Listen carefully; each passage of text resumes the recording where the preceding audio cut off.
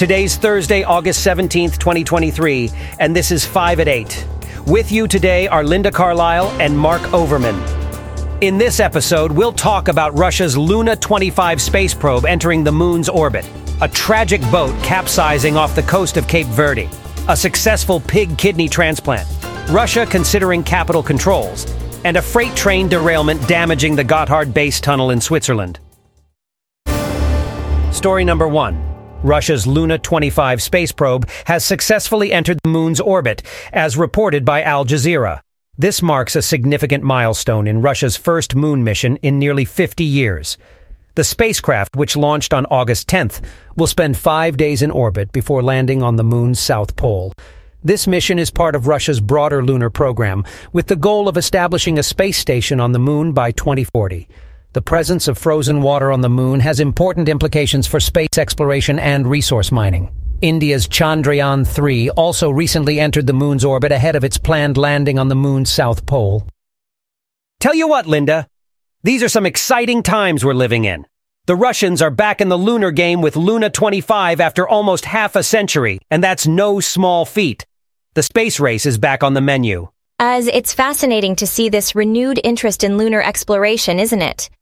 The mission's focus on the moon's south pole and the search for frozen water could potentially revolutionize our understanding of the moon and open up possibilities for extended human stays there. Right you are, Linda. The potential for mining lunar resources could be a game changer. Imagine the kind of technological advancements that could result from this. It's like we're on the brink of a new era. But let's not forget the geopolitical implications. The termination of cooperation between Roscosmos and the European Space Agency in the wake of Russia's invasion of Ukraine adds a different dimension to this second lunar race. You hit the nail on the head there, Linda. It's not just about the science or the potential resources. It's also about power and influence. And with India's Chandrayaan-3 also in the race, the lunar landscape is getting crowded. Yes, Mark. It's a complex interplay of science, ambition, and politics. The coming years will no doubt reveal more about the direction this new lunar race will take. One thing's for sure, though. It's going to be a thrilling journey. Story number 2. A boat carrying migrants and refugees capsized off the coast of Cape Verde, resulting in the deaths of at least 63 people. Al Jazeera reports that the International Organization for Migration, IOM, reported that 38 survivors, including 4 children, were rescued. The boat had departed from Senegal a month ago and was discovered by a Spanish fishing boat. Cape Verde authorities have been alerted and are coordinating rescue efforts. Cape Verde is located on the migration route to the Spanish Canary Islands, a common gateway to the European Union for migrants and refugees. Would you look at that, another heartbreaking incident of maritime migration, this time off Cape Verde. So many lives lost, it's just tragic. Yes, Mark, it's a devastating situation. More than 60 people are believed to have died when a migrant boat capsized. This is another harsh reminder of the dangers that refugees and migrants face when they risk their lives to find safety or a better life. I just can't wrap my head around it, Linda. These folks just wanted a chance at a better life, and now, well, it's just not right. It's truly heartbreaking, Mark. But it's important to remember that these are not isolated incidents. Thousands of refugees and migrants risk their lives each year on similar perilous journeys. Yeah, you're right. This route to the Spanish Canary Islands, it's a dangerous one. But folks are desperate, aren't they? Trying to escape poverty, war. It's a hell of a situation.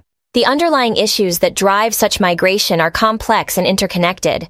It's not just about war and poverty, but also about political instability, climate change, and lack of access to basic human rights. And here's the thing that gets me, Linda. These people are paying smugglers for this dangerous journey. They're literally paying with their lives. What can be done to stop these tragedies?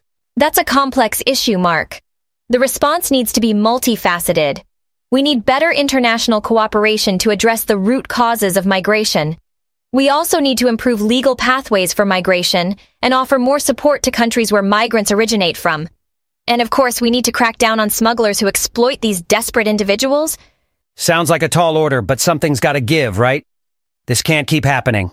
It's a global issue that requires a global response. These tragic incidents are a stark reminder of the urgent need for action. Story number 3. Researchers at New York University Langone Health have successfully transplanted a pig's kidney into a brain-dead man, which has continued to function normally for over a month, as reported by The Guardian. This marks the longest a pig kidney has functioned in a human, albeit a deceased one. The experiment is a crucial step towards potentially performing the operation in living patients. The use of animal organs, such as pig kidneys, could help alleviate the shortage of transplantable organs and save thousands of lives.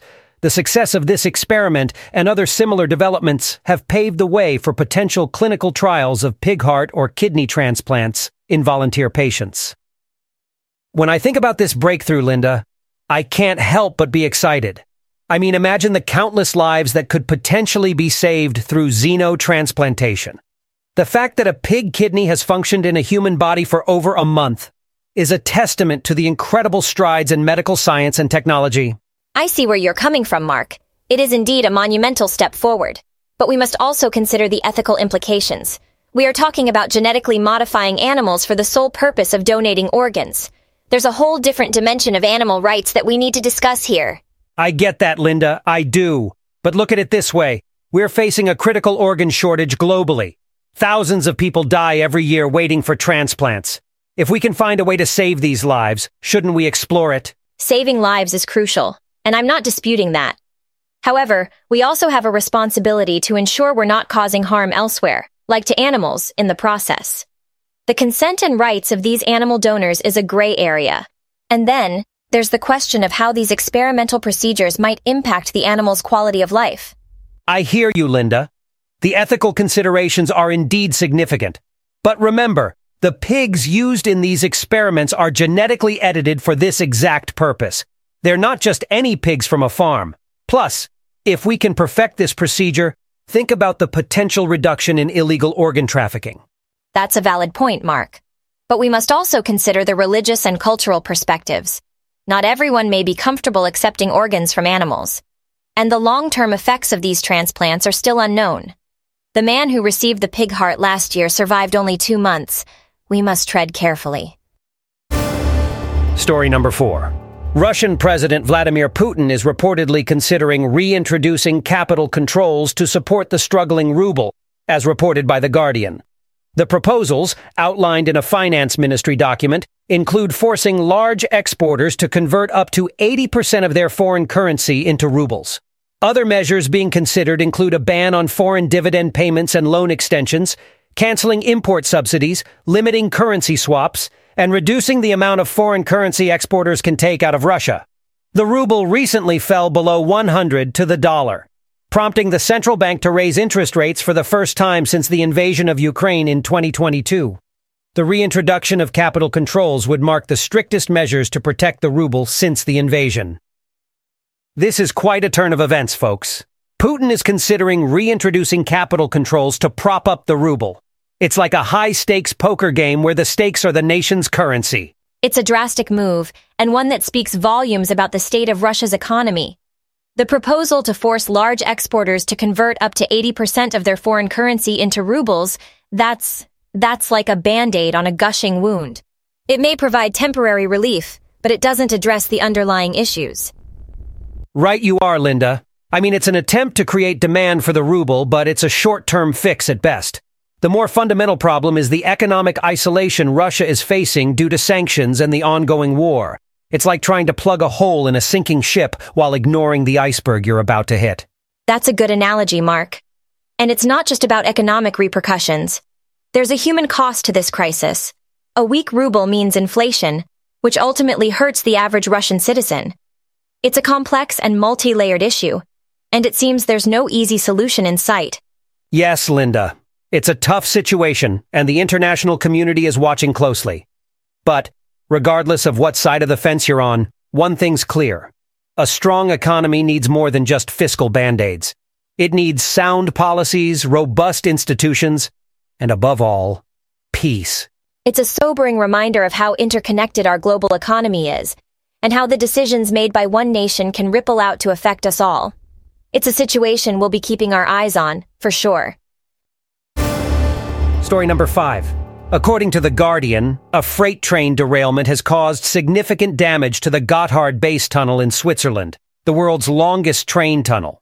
16 carriages jumped the tracks, tearing up 8 kilometers of train track and rendering the tunnel unfit for passenger services. The tunnel, which opened in 2016, is a vital route for goods and cargo between Germany and Italy. Restoration work is expected to continue until the end of 2023, forcing passengers to take longer scenic routes in the meantime. The alternate route adds an hour for domestic travelers and 2 hours for international travelers, as reported by The Guardian. What a blow this incident must be for Switzerland, especially considering the Gotthard Rail Tunnel is a key artery for freight traffic. I mean, the tunnel was built to not only cut travel times, but also to reduce roadway traffic and air pollution. Now it's going to be shut down for months. It's a critical part of the European freight network, and the derailment is going to have substantial economic implications. But I think what's more concerning is the extensive damage caused by the derailment.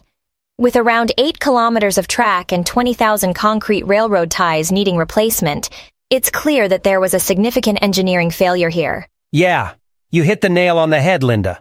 This incident really brings to the forefront the importance of safety and disaster recovery plans in large-scale infrastructure projects. You know, it's not always about faster and more efficient routes, but also about ensuring these routes are safe and resilient. And safety, resilience, and sustainability should be at the heart of all infrastructure projects.